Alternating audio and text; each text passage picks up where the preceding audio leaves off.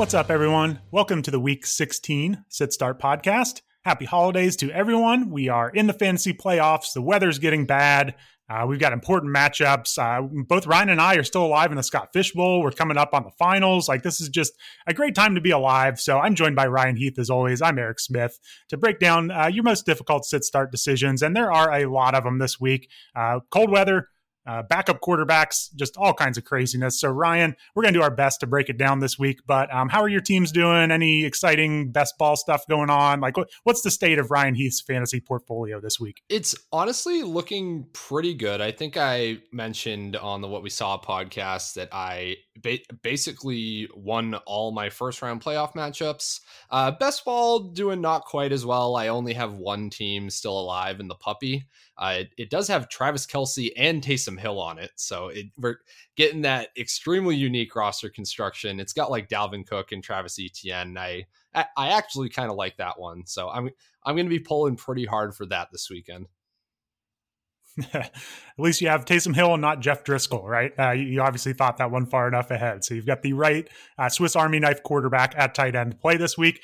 Jeff Driscoll, maybe we'll touch on him later, but it didn't quite work out like we thought it would last week. So if that's any indication of what kind of fantasy season we're going through, I think that's all the explanation that you need. But as always, we'll have every single player broken down on the website for our Sit Start article. So make sure you check that out. But we did want to start with our weekly weather check-in. So Ryan, get your weather hat on, do your best impersonation of a meteorologist here. It's going to be bad. We're all trying to figure out how to travel for the holidays, and we're also trying to figure out what to do with our fantasy teams. So we're going to check in on some of the worst games here. It looks like starts out on Thursday night. I think this one kind of popped up last minute.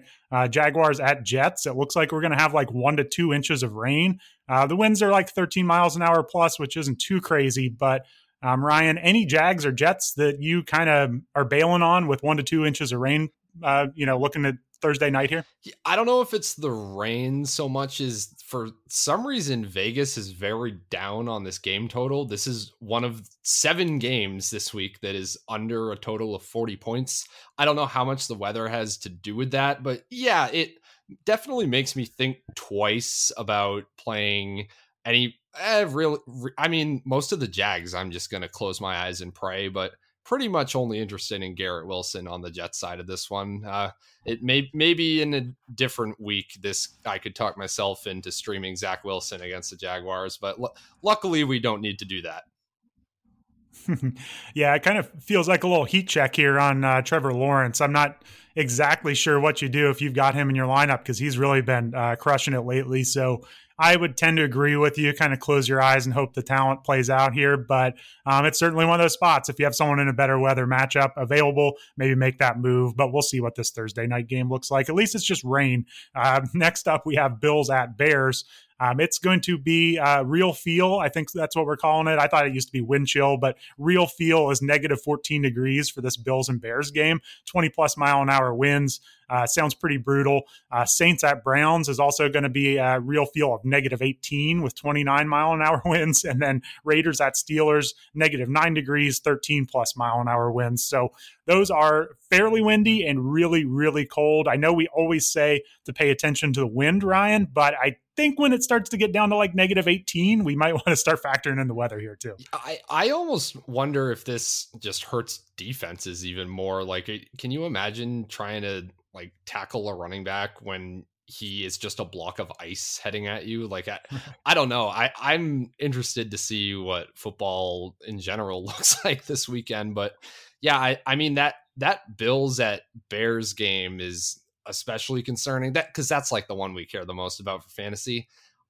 I don't know how I feel about any Bill besides Josh Allen and Stephon Diggs. And I mean, obviously this is fine for Justin Fields. He's just going to continue running a ton. So that can probably work out. And it's not like there's any pass catchers on the Bears we're missing out on. Yeah, for sure. And I mean, this kind of, I think speeds games up too, generally. If there's less passing, less incompletions, just a bunch of running, might be less possessions for each team. So even some of these running backs, they might be in good spots, but we might just have lower scoring in general. Definitely do not play kickers in these matchups if you can help it. Just kind of factor this all in. But It's going to be rough. I mean, we're not even including a bunch of games that are just going to be regular cold, like Bengals at Patriots. Like that's just going to be a normal cold December game, but these are the extreme ones. So those are the four to really keep an eye on: Jaguars at Jets, Bills at Bears, Saints at Browns, and Raiders at Steelers. So if you have anyone who needs to catch the ball in those games, maybe think twice before you get them in your lineups. Yeah, I'm just staring at these temperatures. Like, the last couple of weeks, I've watched so many football players like run around the field in like below 10 degrees wearing like short sleeves. I'm just wondering who the psycho is gonna be in Buffalo this week that doesn't have any sleeves on, because I know there will be at least one. Yeah, I think we got some really good teams for this, actually. Like half the Raiders and Steelers rosters, I feel like fits this mold. So, yeah, there's going to be some sleeveless offensive linemen for sure, showing off how tough they are. So, should be fun, though. Just maybe not fun for fantasy production. Yeah, absolutely. All right. Well, the weather's just so bad this week. And I know that that's contributing to a lot of these low over-unders, but I don't know about you, Eric, but when I was going through the rankings, I started just upgrading players who were playing in domes or who were playing in good weather, because it really felt like just everybody was going to be playing in the cold, or just in, as you said, with a backup quarterback.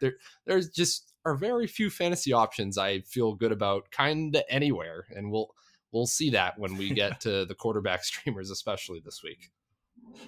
Yeah, and then add in that I think with all these Saturday games, we've got a lot of players sitting out practice, a lot of players limited in practice. They're taking it easy on a short week here, but the practice reports are pretty messy Wednesday night when we're recording this, and there's some injuries we just don't know if they're real or not. So it's going to be touch and go here all the way up to Saturday. So if you got some travel to do leading up to Christmas, maybe set your lineups on Friday before you get on the road, because I don't know, a lot could change here in the next few days. Definitely, yeah. All right, well, why don't we jump into running back? So I think the first place we need to go is Jonathan Taylor being most likely out for the season with a high ankle sprain.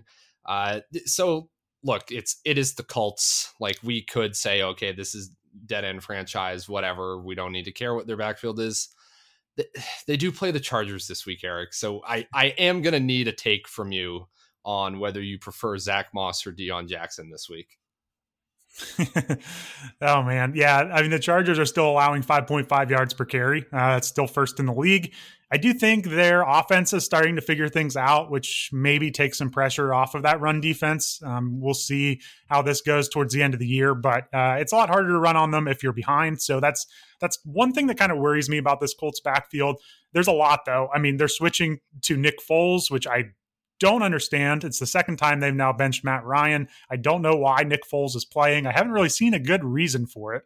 I don't think this is a team we should trust in the fantasy playoffs, honestly. Like we saw last week, 67% of the snaps for Zach Moss, 32% for Deion Jackson. I wouldn't be surprised if that was flipped this week. I really don't know why they're starting the players they are, why they're benching their quarterback, all that kind of stuff. So we saw Moss as the lead back last week. That's kind of what I'm going with here.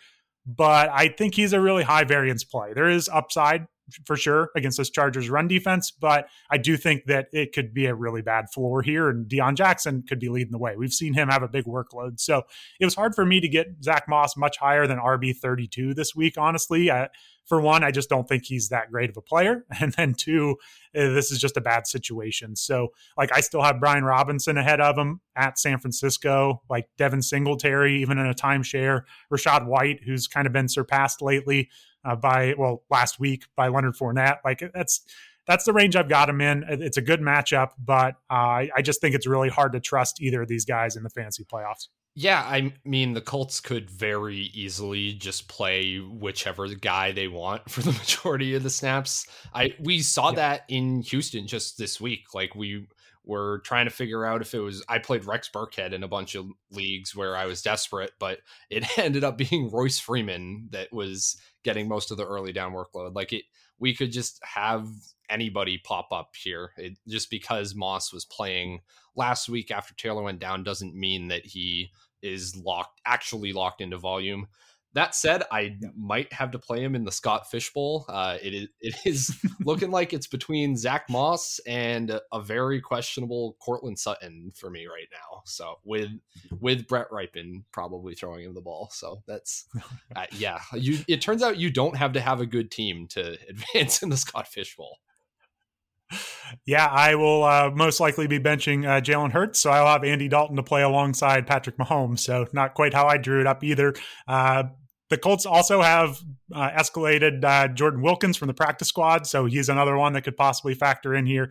Like, yeah, I agree with everything you said. There is legitimate upside here for Moss. I mean, it's if he plays 67% of the snaps, they hang in this game. I mean, it's hard to make any sense of the Colts when they can be up big and then blow a big lead, but last week, it mainly was not their offense that built that big lead. So I don't trust this offense in general. But the Texans' point was a good one. I played a lot of Dare Ogunbowale in DFS. Well, I shouldn't say a lot, but he was in my lineup as the pass catcher, and that I don't think he got a target. So it's just really hard with these bad teams playing out the string to really make much sense of who gets the ball in any given week. So I would include the Colts in that mess along with the Texans. Somehow Dare Ogunbowale crops up in the fantasy playoffs every single year. I distinctly remember having to play him in the Warrior Bowl finals in week 17 last year. That was so much fun. Oh yeah. It's a great time of the year. All right. Let's move into I would say like a more important or more relevant fantasy backfield. Let's talk about the Browns. So Nick Chubb apparently did not practice on Wednesday. Just what's kind of your read here? And that, as we mentioned, this is going to be another game affected by weather. Yeah, for sure. This is one of the cold ones. I honestly don't know how worried we should be about Nick Chubb right now. I've got him just kind of locked into RB10 for now. But I think the real question is how high can we get Kareem Hunt if Nick Chubb misses? That's going to be the main talking point if Nick Chubb ends up missing this game. And then maybe to a lesser extent, can we play Kareem Hunt if Nick Chubb is limited or, not full go. I think I would push back a little bit on getting too high on Kareem Hunt, though, even if Chubb misses, because even Nick Chubb himself, he only has 2 games over 10 PPR points since the bye in week 9. That's 6 games. So this offense has been struggling, and it has not got a whole lot better since Deshaun Watson came in. It's actually gotten worse. So I don't, even with the cold weather, and we're assuming they're going to have to run the ball a ton, I would be a little hesitant if Hunt is the starter to just like bench your studs for Kareem Hunt because it's cold and he's the bell cow now in Cleveland. So I've got him, Kareem Hunt, kind of in that Alvin Kamara, Miles Sanders range, kind of those guys you just don't know what to do with on a weekly basis. And so that certainly makes him a viable starter, but I think it's more like it's closer to the RB20 range, I think, than a lot of people are going to want to go with. I could see a lot of people asking, is he an RB1? Should I play him over some bell cow like Jerick McKinnon, Ryan? I would play Jerick McKinnon over Nick Chubb or Kareem Hunt, even if Chubb is out. Yeah, I mean, that's hard to argue with. Much better offense. Jerick McKinnon is apparently locked into a bunch of target volume now, which we love to see. Getting back to Kareem Hunt, though, yeah, I will agree with you. I might even push to have you push him even lower, because is Kareem Hunt the bell cow if Chubb doesn't play? Can we really say for certain that he's gonna be like an over 50% snap share player? I would think the Browns would get Dearness Johnson involved a lot, especially if it turns into a very run heavy game plan. Like they just seem to like having Dearness Johnson, especially between the tackles. Like he profiles much more as that type of back that you're gonna feed 25 carries to in your super run heavy game plan. So yeah, I don't know. The Dearness Johnson might be on the radar for DFS as well, depending how this shakes out this week. Yeah, I agree. I mean, even Nick Chubb, like he maxed out at a 70% snap share actually last week, but it's generally been like 60% of the snaps for Chubb, even a little lower, 50%. So I find it hard to believe that Kareem Hunt's going to come in and get 80%. You're right. They would mix in Dearness Johnson. So yeah, he's definitely a starter if Chubb is out, but let's not get overboard here. And I mean, Hunt has just not been as good as Chubb this year. I mean, he has not reached 60 yards rushing on the season in a game. Like his receiving yardage totals, he's topped 20 yards like 3 times. It's just not been very efficient. So I don't think we can just expect Hunt to come in and just start ripping off 35-yard rushes. Totally agreed. All right, let's move over into the Dolphins backfield. So I obviously spent a bunch of time on what we saw, just raving about Raheem Mostert. But Jeff Wilson potentially coming back. What are we doing here? Who are you ranking higher? Can you trust either of them? Yeah, this feels like another one we want to stay away from if we can. If you're in the playoffs and you have a better option, go for it. It is a really nice matchup against the Packers, so that's what makes me interested. Packers are top 5 matchup on the ground for opposing running backs. They are decent at limiting receptions and receiving game work, but they're allowing 5 yards per carry. So we do want to start someone here. I guess just with Wilson limited in practice Wednesday, they're saying he was close to playing last week. We saw Raheem Mostert top out about 72 to 76% of the snaps with Wilson injured, but with Wilson around, Mostert was topping out at about 60%. So I also think that, we saw when Raheem Mostert missed a week and he came right back and overtook Jeff Wilson, off of injury. This seems like another one of those backfields we can't predict. For all we know, Wilson's going to come back and play more over Mostert. In the fantasy playoffs, I would be a little hesitant to jam in Mostert above a lot of good players here. So I have him RB25. And there are some options like Isaiah Pacheco against Seattle I would play over him. The two, Leonard Fournette, that's debatable, I'm sure, but it's in Arizona in good weather. He catches passes. He's an ugly option, but he gets it done in PPR leagues. So that's kind of the range where I have Raheem Mostert. I would play him over Jamal Williams, Latavius Murray, AJ Dillon, but RB25, probably not as high as a lot of people would home against the Packers. Yeah, I think Jamal Williams is the interesting comparison point because these are both players on offenses that we expect to be high scoring with pretty decent implied totals this week. And I mean, I don't think, as you said, I don't think either are locked into a great playing time floor. We've seen Jamal Williams snap shares dip dramatically in the last couple of weeks. The touchdowns have dried up for him as well. But yeah, the same thing could happen to Mostert. So yeah, I don't know how you sort between I'm glad I don't have a roster with those two because I would be agonizing over which one to go with because I feel like they're the same exact play this week. Yeah. And I mean, at Buffalo, Mostert looked really good. 136 yards, though, on 17 carries. That's really hard to expect from week to week. And when you're looking at 1 target, 2 targets, it's just not a lot of passing game work. So if you get a touchdown, you're going to be happy with Mostert. There's a decent chance he does get one. Maybe he can keep up this efficiency, but it was just his second 100-yard game of the year. So kind of like who we're going to talk about here in a minute, just these guys who are relying on rushing yardage, they just make me a little wary in PPR leagues. Definitely. Well, let's talk about that guy. Moving over to J.K. Dobbins, who heard everybody making fun of him for how he looked on that one long run a couple weeks ago, and just decided to turn in a ridiculous fantasy performance. So tell me your thoughts on Dobbins here. Yeah, so I have him one spot ahead of Mostert. I'm home against Atlanta. I have him as the RB24. I actually thought that was going to be a lot lower than consensus. Expert consensus rankings on Fantasy Pros has him RB20, so I'm 4 spots below. But it's just really, can we trust this efficiency with J.K. Dobbins? That's the big question. He's got 245 yards rushing on just 28 carries combined over the past 2 weeks. That's 8.75 yards per carry. The weird part is that Baltimore has scored a combined 19 points over those games, so it's not like this has been a good offense. And he has 1 total target over the past 2 weeks. So this is all on efficiency here. If you're telling me that you're getting 13 to 15 carries this week from Dobbins, can we really expect for another 100-yard game? I just think it's tough. He only played on 38% of the snaps last week. Justice Hill was at 38%. Gus Edwards was at 18%. So I don't know. Atlanta, we all see that matchup as a slam dunk. They've been closer to middle of the pack, though, as far as running back points allowed. So it's not quite as easy as maybe people think on the surface. So it's just so efficiency based here. I mean, Dobbins has made me look bad 2 weeks in a row by, doubting him here. But even in these big weeks, I mean, we're talking about an RB10 and an RB19 finish. So without that pass catching floor, it's just all efficiency, all touchdowns. I know that's kind of always been Dobbins' game, but it just comes down to if Lamar Jackson is back or not for me. And if it's not Lamar Jackson, it's hard for me to be too excited about Dobbins. That's fair. Yeah, the quarterback situation is definitely something to take into account.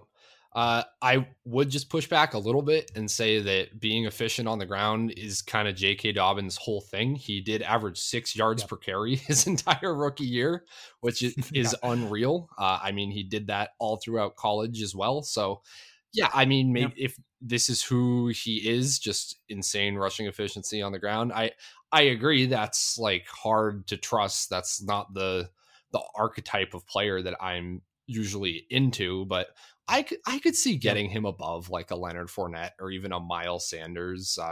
Not like neither of whom have ideal matchups, neither of whom are particularly efficient. So yeah, I would, I'd probably be more in line with consensus on him than you are. Yeah, I think it's hard for me to get by just the low scoring that this offense has been putting up the last 2 weeks. Man, if they were just scoring 20 points a game, I'd feel a lot better about it. It's just if you're going to miss out on those touchdowns. But hey, like you said, I mean, he has been an efficient player, so he could keep it going here for sure. Miles Sanders, you mentioned, like I mean, he's so boom bust. It's hard to even know where to put him in rankings. It's either going to be a top 5 running back week or like a 25 or lower running back week. So I guess it's kind of pick your poison there if you want the boom bust with Sanders or Dobbins. But I don't know. I'm just kind of down on this Ravens team in general. Maybe he'll show me wrong, prove me wrong for the 3rd straight week though, because it's been pretty good the last 2 weeks. All right. The only other thing I wanted to mention was you do have Jerick McKinnon at RB15. Absolutely love that. But the guys I want to discuss are you have DeAndre Swift and Travis Etienne both right below him. Talk a little bit about your thought process there. I don't know if this is like a relevant sit start decision for a ton of people, but I think it's interesting. Yeah, I'll start with Swift. I mean, I think people are very down on Swift, and I understand it. I mean, he only played 40% of the snaps last week. I mean, that was first on the team at running back, though, but they've got a pretty gross 3-way split going on here with him and Jamal Williams and Justin Jackson. But, I mean, Swift had 9 targets last week. That was a 25% target share. It's a really good offense. Like the Lions are just a good offense, no matter how you slice it. They're playing a Panthers defense that has given up points to opposing running backs. Like I think there's a few different paths here for Swift to be good. And despite just how miserable of a season this feels like, I mean, he's still putting up PPR points every week. I mean, it's not what we expected when we drafted him into the 1st, beginning of the 2nd, but you're getting 10 plus PPR points most weeks. It is trending upwards. He's reliable targets. So I think there are worse options than Swift. Maybe he finally puts it together, gets a 50% snap share. Probably not. But you compare him to someone like Travis Etienne, who's getting all of the snaps here. But not a lot of receiving work. Like he had that injury set him back, and he ramped back up last week with 103 rushing yards against Dallas, which was really nice. But just 2 catches last week. He's only had a handful of games, actually no games with more than 3 catches. So Etienne hasn't quite had that receiving role that we've wanted to see, and not a lot of touchdown scoring from him. So it's kind of like 2 opposite type players almost with Swift and Etienne. Like I just trust the Lions offense to give touchdowns to the running backs, and he's catching passes while Etienne is getting it more done on the ground. Like kind of like Dobbins, I just trust Etienne's health in that offense more than Dobbins. So I don't know. I have Swift ahead. It feels bad, but I mean, Etienne is playing in New Jersey, playing against the Jets on Thursday night, bad weather. So Jets are a tough defense. I guess it kind of just comes down to how afraid are you of playing a running back against the Jets? Yeah, I have a lot to respond to there. So I will say DeAndre Swift is not on the injury report right now. I have the Lions injury report in front of me. He didn't sneak on there in the last like 12 hours like he seems to whenever we record this podcast. But so this stat is from Jake Tribby. In the 8 games where DeAndre Swift's been on the injury report this year, he's averaged 10.5 fantasy points per game. In the 3 games he's not been on the injury report, it's been 20 points per game. So just, I don't know how much we can read into that split, but I will just say that I think it's interesting. And then, with Etienne, I feel good about him as a play this week personally. Here's like, it does come down to he's just not being used in the passing game. And this is going to be a debate this offseason. I can already tell of whether ETN is like capable of catching passes at the NFL level or whether he will. Because that is like the one piece missing to his game. He was like the check down king from his same exact quarterback in college. So kind of an interesting example. We've got a lot of them of just the pass catching that some running backs do in college, just not at all correlating to what they do in the NFL. But you could also make the argument that ETN will basically be a second-year running back next year. You could argue that that's when those guys see role changes. So it's really hard to say. And I'm just looking forward to that debate this offseason. I don't even know which side of it I'll be on. Yeah, I think I'll be more into ETN next year than I was this year. So I could see those targets increasing for sure. This offense is finally getting its feet under them. I think they'll be able to maybe kind of take the offseason to game plan some things and maybe they get a compliment to ETN so he doesn't have to be the every down between the tackles runner, and he can kind of be a pass catcher like we kind of wanted. So, yeah, I was wrong on ETN coming into the year. He's been a lot better than I thought, and just knock on wood, make it through this year, and I think good things for next year. Looking up for ETN for sure. Absolutely. Let's move on to wide receiver now. I wrote down like a few quick thoughts I had when I was ranking all these players, just because there are a lot of moving parts with all the backup quarterbacks and the weather and everything going on. Eagles pass catchers, AJ Brown, I've got up at wide receiver 6, Devontae Smith, wide receiver 20. They do have a tough matchup against Dallas, but I'm not really downgrading them with Gardner Minshew likely to play. The efficiency probably won't be as good. I don't think Gardner Minshew is going to be sending bombs down the field or just locking onto AJ Brown for 16 targets like we've seen Hurts do at times this year. But I would imagine there will be generally more passing volume without Hurts there to suck all those pass attempts out of the offense. So I would think the Eagles remain functional. I'll talk more about Minshew later.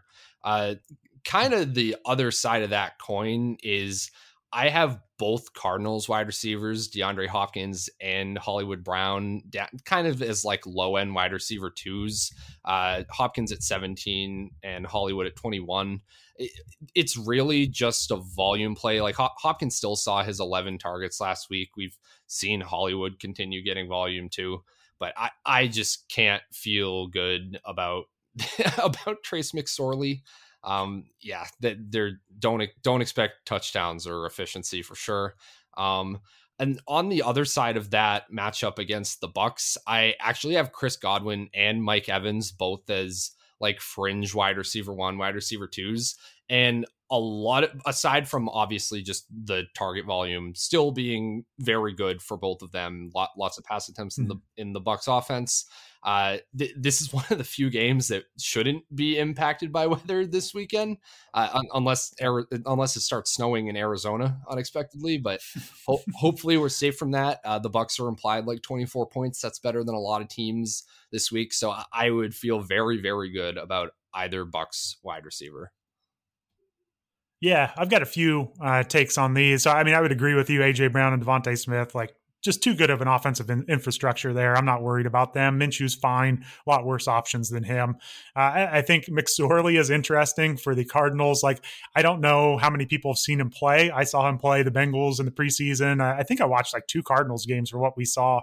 He looks like a wide receiver playing quarterback or something. Like, he's just a little quick guy, and he's not a great athlete, but he runs around a lot, and it's going to be an experience, I think, watching Trace McSorley. So I don't expect him to be real great, but I'm kind of interested to see that game. So I would be a little more worried about Hopkins and Brown. I do think Hopkins is just going to get volume regardless of whoever's in there. So hopefully he can bail you out a little bit this week. But then the Bucs receivers, I agree with you. Like, last week against the Bengals, Evans had 71 receiving yards in the first quarter, and then that game just went off the rails. And I mean, they couldn't even keep the ball for more than 3 plays at a time. But if they don't just melt down and have a turnover fest in this one, I do think that we can relatively trust Evans. Godwin's been great, so the volume's going to be there. I would agree with that. Like, I know it feels like we've been waiting all year for Mike Evans breakout. Maybe it's not going to come, but I would not be surprised if we see one of those classic Mike Evans games here over the last couple of weeks. So probably get him in your DFS lineups. I think most people are scared off him right now. 50 yards and 3 touchdowns coming right up for Mike Evans. I'm very excited. Yeah, I mean, you look at his past year's production. I mean, we're just missing the insane touchdown production. Like, it's not that crazy of an outlier year for Evans. He scored 27 touchdowns over the past 2 years, and he's only got 3 this year. So get him some touchdown regression here. I think we can do this for the fantasy playoffs. I feel like maybe this is the touchdown regression for his entire career, just all hitting at once. Though I don't know exactly how that works if he's like saved up all of this touchdown regression, but yeah.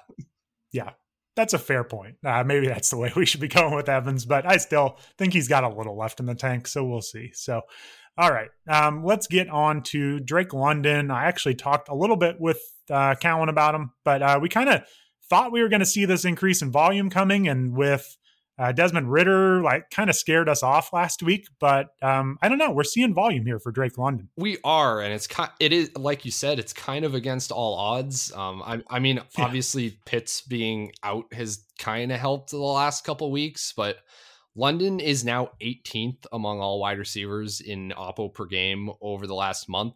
And most of that is just from the last 2 games. He had 11 targets and 12 targets in each of those. And what's crazy is that those were good for 42% and 50% target shares. He had like 75% of all the Falcons receiving yards or something this past game.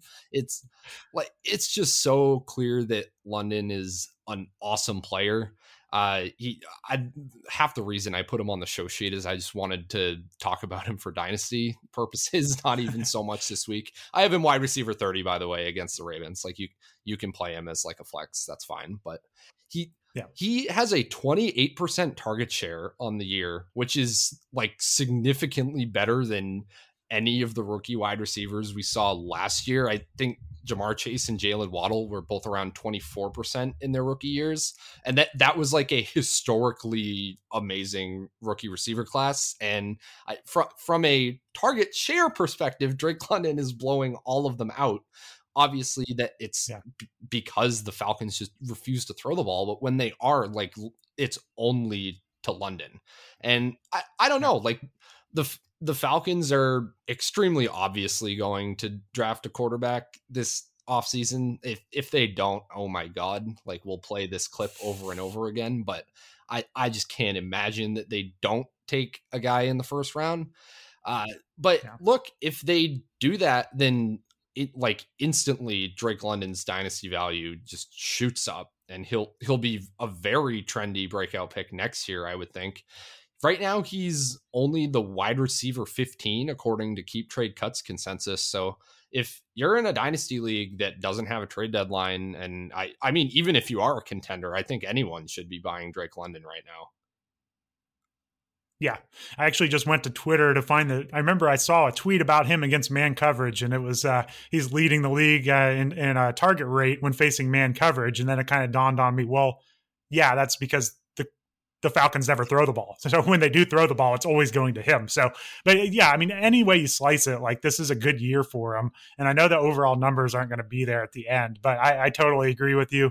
This could be a drastic turnaround from what this offense looks this year to what it looks like next year. Let's just get some talent in at the quarterback position. Maybe it's Ridder, but I think I agree. We're looking at a new quarterback next year. I don't think it's Ridder. A new play caller might be nice too. I don't know if we've been good enough to hope for that, though. That's just feels like feels like a pipe dream. Yeah, maybe Arthur Smith's been holding back for when he gets that real quarterback, and it's all going to change this offseason. So fingers crossed. All right. You said you had some Marquise Goodwin takes, and I'm not sure what they could be, honestly, Ryan. So I want to hear what your Marquise Goodwin takes are. Yeah, so everyone's just kind of been talking about Marquise Goodwin in the industry this week, or at least I feel like I've heard a lot of people talking about him. I initially ranked him as like the wide receiver 35. The Seahawks are at Kansas City, and Tyler Lockett is likely out for this one. So I was like, okay, whatever. He's just kind of like the flavor of the week receiver that might be falling into some volume here. But then I was looking a little closer at like the route numbers and just Goodwin's numbers and efficiency over the season. So last game, Goodwin ran it like some more routes than usual just because Lockett left. He's been playing a lot of slot this year as well. But in that game where he was the clear cut number 2, he was only targeted on less than 10% of his routes. That 10% targets per route run is like Marquez Valdez-Scantling tier. I don't know if he's ever been that low, actually. That's like worse than Marquez Valdez-Scantling can usually put up. So that just like a new level of win sprints.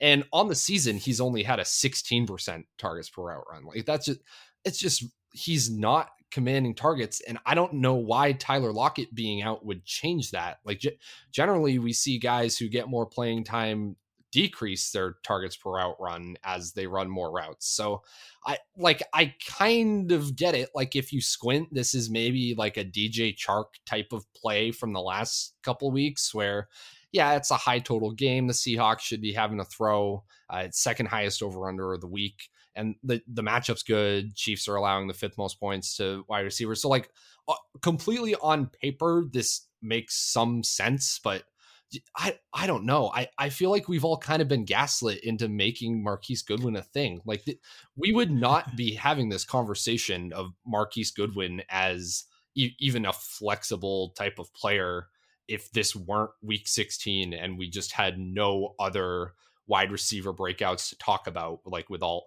of these backup quarterbacks, all these low total games. Like it feels like a perfect storm to where Marquise Goodwin's just the only potentially interesting guy to talk about, but I'm going to tank him down in my rankings. Like I'm probably moving him into at least the 40s. So don't play him. Like I don't know. This whole rant has just been kind of I don't know. It just makes me think about how these guys get steamed in the industry, and I'll be really curious to see what his DFS ownership is. It feels like we've been down this road with Goodwin before too. Like he's popped up in previous years and everyone started him and then he's left in the first quarter with an injury or something, you know? I mean, he's 32 years old at this point. Like he has been around for quite a while. He popped up limited practice with wrist and ankle on the practice report on Wednesday. So I mean, I agree with you. It feels like one of those traps. It kind of feels like, you know, and then the industry hypes up whatever backup running back that's going to get all the snaps. We just know it. And then they don't do anything and they don't produce. Maybe that was like the Travis Homer week, maybe. It's kind of what it feels like. So I agree with you. It's the fantasy playoffs. Like it's really hard to trust someone like Marquise Goodwin here. Like I would even rather I don't know. There's someone like George Pickens who's kind of fallen off the map, but at least there's talent there, you know, like I don't think Marquise Goodwin is a talented player, so we're really counting on volume here to make this happen. Marquise Goodwin, I am looking at his game log, does have 2 top 12 wide receiver weeks this year, which you probably did not even know. They were week 7 against the Chargers and week 14 against the Panthers. So I just can't. I can't do it. I'm sorry. I mean, those were 5 and 6 target games, and he had 3 touchdowns combined. So, yeah, if he scores a touchdown this week, he is going to be a startable fantasy wide receiver. I can just about guarantee that. But it's without the touchdown, I'm a little concerned. Yeah, and I would rather play Chris Moore. That's the last receiver I have here on the show sheet. I have a wide receiver 37 right now. He's moving up at least one spot once I put Goodwin down. Gets basically the dream matchup for receivers against the Tennessee Titans. Dameon Pierce being out probably also helps push the Texans to maybe be a little bit more pass heavy. I don't know if we're holding our breath on that, but he has seen 10 targets per game over the last 2 weeks, which has been when Brandon Cooks and Nico Collins have both been out. Collins did not practice on Wednesday. Cooks apparently practiced in full. We were told that at one point last week, but he wasn't ever listed as a full participant on the injury report last week. He had 2 limiteds. At least that's what's showing on the team's website right now. There was some conflicting reports there. I don't know that it matters. I don't know that Brandon Cooks is playing any more snaps for the Texans in his career. I at least I wouldn't think so. So very high likelihood that Chris Moore is once again operating as the number 1. as I said, the Titans defense has just been nuts for receivers. They have an insanely tough run defense. It's a big pass funnel. Yeah, like just play the guy that's gonna get 10 targets, even if they're from the like two-headed monster of Davis Mills and Jeff Driscoll. Yeah, I would agree with that. We talked a little bit before the show, like, man, Treylon Burks is probably coming back playing against Houston, but now, maybe Malik Willis under center. So I think we can lower him way down in the rankings. I'm just trying to think of some other questions that people are going to have leading into the week. Like, I don't know how you feel about Brandon Ayuk. Like, he's a talented player, but really kind of let us down 2 of the last 3 weeks. Like, I don't know if there are any of these kind of borderline, like wide receiver 25 to 35 types you want to touch on. But yeah, I think it's the point of the season where you definitely ride the hot hand of wide receiver. Yeah, Ayuk I have at wide receiver 31, just under Drake London. So I guess I feel kind of similarly there. Similar sort of matchup against Washington. They are favored, so that could be like a run heavier game script. So yeah, not as interested in Ayuk this week. I will say I don't mind DJ Moore. I have him at wide receiver 27. Like decent shot that the Panthers are chasing points against the Lions. So I could see that working out. But yeah, it is just kind of the receiver position is just not great right now. I really wish we had like the Treylon Burkses and just those types of guys to be excited about and plug into like the back of a lineup, but those guys we just don't anymore. That guy was Zay Jones. I have him up at wide receiver 26 now. Maybe you could argue that's a little aggressive or a little risky in this matchup and with this game total, but yeah, I just don't know what else to do. It's hard to bet against Trevor Lawrence at this point. I have him as a top 12 quarterback, so you're probably, I don't feel amazing about Lawrence, but you're probably playing him too especially over any streamer this week. I almost asked you about Zay Jones. I actually felt like wide receiver 26 might be a little low, but it is in the rain against Sauce Gardner. I don't know how much Sauce Gardner he'll see, but I think that's probably it. I mean, even ECR has him at wide receiver 24. I was kind of expecting some crazy Zay Jones hype here, but it must just be the weather and the matchup. I do think people fully respect this Jets defense at this point, especially a home game for the Jets. Yeah, I mean, I would think Jones sees a lot of Sauce Gardner. Like Kirk is going to avoid him in the slot, so that might be the move, honestly. Okay.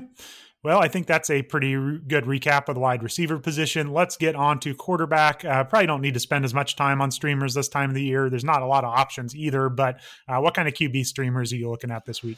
Yeah, so before I start, I'll just say that if Daniel Jones and Jared Goff are both in good spots this week, neither of them are under 50% rostered, but those are players that a lot of people have as like quarterback depth as maybe a second QB on their roster. So I would definitely play either of those guys over either of these streamers I'm about to talk about. So the first one is Brock Purdy.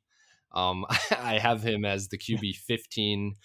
He's at home against Washington. Look, this is like the same spiel I've given for Jimmy G a couple times this year, except just sub in Brock Purdy. I think he can do it basically everything that Jimmy Garoppolo can do, which is just kind of run this offense, have a 5.6 air yards per attempt, and like just an average completion percentage over expected, but let the scheme and all the weapons carry you to the 9th best EPA per play among quarterbacks since week 13, since he stepped in. So obviously Purdy is being propped up by this offense and especially by some touchdown efficiency as well. But it's hard to hate him. Like it tied for the 8th highest implied total the 49ers are this week. So I would go for it. I think he's the safer option between these two streamers. I'm probably going to go back and forth on whether I prefer him or Minshew, who's the next guy. But yeah, I think they're both kind of fine, like probably lower ceiling, but serviceable enough streamers if you're in a rough spot with Hurts being out or Lamar or any of these quarterbacks that we've lost recently. Yeah, you're right. He's doing the Jimmy Garoppolo thing. I mean, he's got 7 touchdowns and 1 interception combined over the last 3 weeks. So, I mean, that was Jimmy's thing. He was giving us 2 touchdowns every single week, even if the yardage wasn't exciting. So, yeah, I think long term people are getting a little too excited about Brock Purdy, and I'm not quite there. But for week 16, if you need a streamer, yeah, I would agree. I would go with Purdy. It's a pretty good choice. But I do like the chances of Minshew here. So let's talk about Gardner Minshew a little bit now, too. Yeah, before I hop into Minshew, I will just echo you. Yeah, the fact that Purdy's doing this should be like buy signals for Trey Lance. Like if Purdy can run the offense like this, imagine what Trey Lance can do if he has any sort of like additional arm talent to bring to this. Like, yeah, good, fun to think about. But yeah, I mean, it's funny that I think the industry, or maybe just football fans in general, think that we've seen enough on Trey Lance that he's bad. And he might not be good, but we haven't seen anything. Like, we've seen, 4 games? And it seems like everyone's already decided, like, oh, Brock Purdy, this is his job next year or something. Like, they spent 3 first-round picks on him. We haven't seen anything. I don't know if Trey Lance is good, but we need to see more. And I just can't imagine they're going to sink these 3 first-round picks. Doesn't Trey Lance have, 25 career pass attempts in the NFL or something? One of those games was the no passing at all. Like, I don't even know. A monsoon game. Yeah. I can't imagine having a different opinion on Trey Lance than you did on draft night at this point. Yeah, exactly. All right. Yeah. Moving into Gardner Minshew. Really kind of similar case to Purdy. It's just that he gets to throw to AJ Brown and Devonta Smith and probably Dallas Goedert. It sounds like he's going to be able to be back this week. So one of the best trios of weapons the NFL has to offer, one of the best offensive lines. I would say there are kind of 2 things that differentiate these guys. The first is that Vegas does have the Eagles implied for 3 less points than the 49ers. So I usually give a lot of credence to that. You also kind of have to mentally account for, how much of those points are going to go to the running game on average. So for the 49ers, that's probably more so than for the Eagles. So I think you could say they're close-ish there, but yeah, Minshew gets the Cowboys, obviously a tough matchup. Trevor Lawrence just kind of picked them apart. I mean, the Texans also kind of picked them apart a couple weeks ago, but we won't need to dwell on that. But yeah, but I mean, you could also argue that it's a good thing that the Eagles are underdogs. That could lead them to have to throw more and be a little more aggressive. And the other thing is that we have a bit bigger of a sample on Minshew in the NFL. Obviously, he was a semi-serviceable, low-end QB1-ish type of play for a lot of his rookie year in Jacksonville. And last year he made 2 starts. He was the fantasy QB 10 and QB 17 in those. And that was a way less fantasy friendly offense than what he's in right now. So I don't know. There's reasons to want to put Minshew higher, but I also have this just kind of revulsion to people who unironically think Gardner Minshew is like a top 16 quarterback talent in the league. I don't know if you saw, I had a tweet this week where when I was doing my rankings, I was like, wow, is Gardner Minshew's probably a more talented quarterback than Zach Wilson. I think he's probably better. I was just kind of mentally doing this in my head as I'm going through the rankings, and I put that out on Twitter. And now there's so many people in my mentions saying, well, yeah, duh, obviously Minshew's way better than Zach. Well, it's okay, come on. I'm trying to be humble about how much we can know these things for sure, but it turned into an accidental engagement farm, and all of the Minshew people are in my mentions now. So if I say anything negative about him on Twitter, I'm not going to have a very good weekend, I think. Well, I think we're heading there with Brock Purdy, so he may be the next Gardner Minshew. So, no, I do agree, though. Minshew's in a good spot. I mean, he knows this offense. He's been good in this offense. Obviously, they're not going to run the Jalen Hurts offense, but they get to run their offense. It's going to have a tweak, but it's not full-blown backup, hide the quarterback mode. So, Dallas is a tough matchup. They have the highest pressure rate in the league, but the Eagles have a really good offensive line to deal with it. Dallas has got some cornerback issues going on. So, yeah, man, just get the ball to AJ Brown and Devontae Smith, and I think he'll be just fine. So I think I like Minshew over Purdy. I know the over under kind of pushes us towards Purdy, but I just really like the weapons and the infrastructure. Not that San Francisco doesn't have a good infrastructure, but I think Phillies can lead to more passing for Minshew. Yeah, I do have Minshew over Derek Carr and Aaron Rodgers. So I get those are two quarterbacks that people could plausibly have that I would recommend playing Minshew over. I can't get him higher than Purdy, I don't think. So I've got Minshew 16, Purdy 15, 14 is Daniel Jones, 13 is Tom Brady. So I don't know that I can get him up into the top 12, which I've seen a lot of this week. I don't know if I'm just on Gardner Minshew Twitter somehow, but a lot of people seem to have him projected as a QB1 this week. I think I would take my chances with Carr in Pittsburgh if it wasn't so cold. So at first I was going to push back on Carr, but that's one of the cold games this week. So Minshew at Dallas, that's going to be a lot better than Carr at Pittsburgh. So yeah, I think the weather kind of breaks that tie. All right. Well, I guess that's all on quarterback. It's kind of linear this week. I'd say Minshew is higher upside if you feel like, and I mean, if you're streaming a quarterback in week 16, you probably do need a swing for the fence. So yeah, I think that's enough for me to justify bumping him up above Purdy. Let's move on to tight end. You have a lot of options written on this show sheet, but it sounds like you're not really into any of them. Yeah, this was like, oh, wait, as I went through these streaming options. Everyone, I was like, oh, I can talk myself into this guy. Oh, wait. And so let's get through them real quick, and then we can go through them individually, or maybe just pick out the ones that matter. But Juwan Johnson would be the clear streaming option. 28% rostered, just came back from an injury and scored 2 touchdowns. Like, he's been pretty good, but oh, wait, he's playing in Cleveland, and the weather is going to be brutal. So that's a big red flag. Next up would be Taysom Hill, 48% rostered. Same game in Cleveland. Maybe he gets a bunch of carries. Maybe we could talk ourselves into that in a bad weather game. We'll get back to that. Chigo Okonkwo, he would probably be my number 2 option here, but oh wait, Tannehill's probably out for the season, and we're going to be dealing with Malik Willis. So what are they going to throw? 12 passes with Malik Willis under center? They also have Treylon Burks back, so I don't know how we can give Okonkwo more than like 3 targets.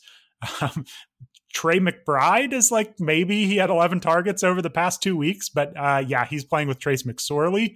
And then like Hayden Hurst, maybe coming back off an injury, like maybe he's one we can consider. And like Jeff Driscoll, like that's the other option. He played 29% of the snaps last week at quarterback. It's brutal, Ryan. Like, I don't honestly know who I would recommend for a streamer. I kind of feel like I would say Juwan Johnson and just close your eyes and hope the weather doesn't ruin it, because you could conceivably see a tight end, still catching a touchdown in a cold weather game, right? I'd be quicker to go to Taysom Hill. Honestly, I really feel like that could be the game plan for the Saints is like 10 or more Taysom Hill carries and a bunch of gadgety stuff and I mean, that is kind of what the Saints like to do. Like we've seen them getting Rashid Shaheed involved and being kind of popping up in box scores and being DFS viable just off of these gadgety plays. Like, why not do it, ratchet it up for Taysom Hill in a game like this? So yeah, we're in week 16, and I swear it's not just because he's on that best ball team, but Taysom Hill's starting to not look too bad now. Imagine like playing this podcast for the week 1 versions of ourselves. Oh my, like we would think that both of us have just gone insane. Well, that might have still happened, but it's wild. Like, I was bummed on the Trey McBride one too, because he's playing all these snaps. He's a rookie, like he's a high draft pick. I was like, oh, I can talk myself into Trey McBride here. Like, he's had a 6 target game and a 5 target game, but like he doesn't even have Colt McCoy anymore. Like, it made sense. Colt McCoy is a classic like game manager check down type. He's going to get the ball to the tight end. Okay, we could play him in maybe a shootout against Tampa Bay, but we don't even have Colt McCoy, Ryan. That's where we're at tight end. Is no Colt McCoy just ruins our hopes here. It is pretty brutal, yeah. So I don't know. I'm just like statements I didn't think I would utter this season. Talking through this, I am tempted to go to Hayden Hurst if you want like a usual tight end streamer. Looks like he's logged 2 limited practices in a row. If he gets a full practice Thursday, then I feel like you would want to trust him over all these other names, right? Yeah, I mean, I think you're right with Taysom Hill. It's his floor is always so low, but we could totally see a Taysom Hill offensive game plan in the cold. So Cleveland's a bad run defense. So it probably is Hill first. There's part of me thinks Johnson can score a touchdown. I think Hurst is right in that second spot with Juwan Johnson as far as streamers. I think Driscoll, like, he was a flop last week. He still played 30% of the snaps at quarterback. He had 4 rushes, 4 passing attempts. They claim they're going to stick with that. I don't know how you can play him after last week, but it's not like we were necessarily all that wrong on Driscoll. So maybe there's some variance there for him. But yeah, it's Taysom Hill for me. And then maybe hope that Hayden Hurst plays. That's about as deep as we can go. So I think most people, though, have found their tight end by this point. I just can't understand these numbers in my head. They're 29% of the snaps, but only 4 rushes and 4 passing attempts. How many times did he hand the ball off? Like, that doesn't make sense to me. That's I don't know. That doesn't feel real. I don't watch the Texans, telling on myself here, so I have no idea how that happened. But man, yeah, this tight end. It's hard to research these Jeff Driscoll and Taysom Hill types because it like breaks all the sites out there, you know? Like, I don't know if you ever tried to look at Taysom Hill on Fantasy Pros, but they don't even know how to handle him on there. So these teams are not helping us out here, that's for sure. But yeah, according to fantasy data as well, that's 29% snap share for Driscoll. Yeah. Who knows what he did when he had the ball in his hands? He clearly handed the ball off. Taysom Hill has been breaking the range of outcomes tool it was like week 6 when I figured this out. It was because Fantasy Pros for a while had him listed in both their aggregated QB and aggregated tight end projections. So it's probably because different sites have him listed differently, but there would be, when I would pull them, there would be 2 Taysom Hills in the projections. So it would just break everything that the range of outcomes tool was trying to do. So yes, I'm fully aware that Taysom Hill breaks Fantasy Pros. Yeah, if you click on his game log, it does not show you his passing, and you have no option for PPR or standard. Like, it's not even an option when it is for every other player. So yeah, one of these years we'll figure out what to do with Taysom Hill, but it's 16 weeks in this year and we still don't know what to do with him. So I do agree, though. Cold weather game. Let's give Taysom the ball, and let's, roll to fantasy championships, Ryan. All right. Well, I feel like that caps it off. Is there anything else, or are we going to filibuster for a few more minutes to get to the hour mark as we usually do? Oh, look at us. No, I would just say for defensive streamers, check out Michael James's article. We've got lots of cold weather games. We've got lots of backup quarterbacks. You should be able to find a defensive streamer. So I don't think you really need us to tell you about it. So should have plenty of options. So other than that, we will be coming back. We're going to change the podcast schedule a little bit this week. So look for the What We Saw podcast on Monday night because of the holidays. Ryan and I are not going to do a Christmas night podcast, but we'll combine the waiver wire and What We Saw show onto a Monday night extravaganza. So we'll check that out. We'll give you a little recap of the week. So waiver wire targets and all that. So hope you all enjoy the holidays. Thanks for joining us all year, and we will be talking to you all again soon.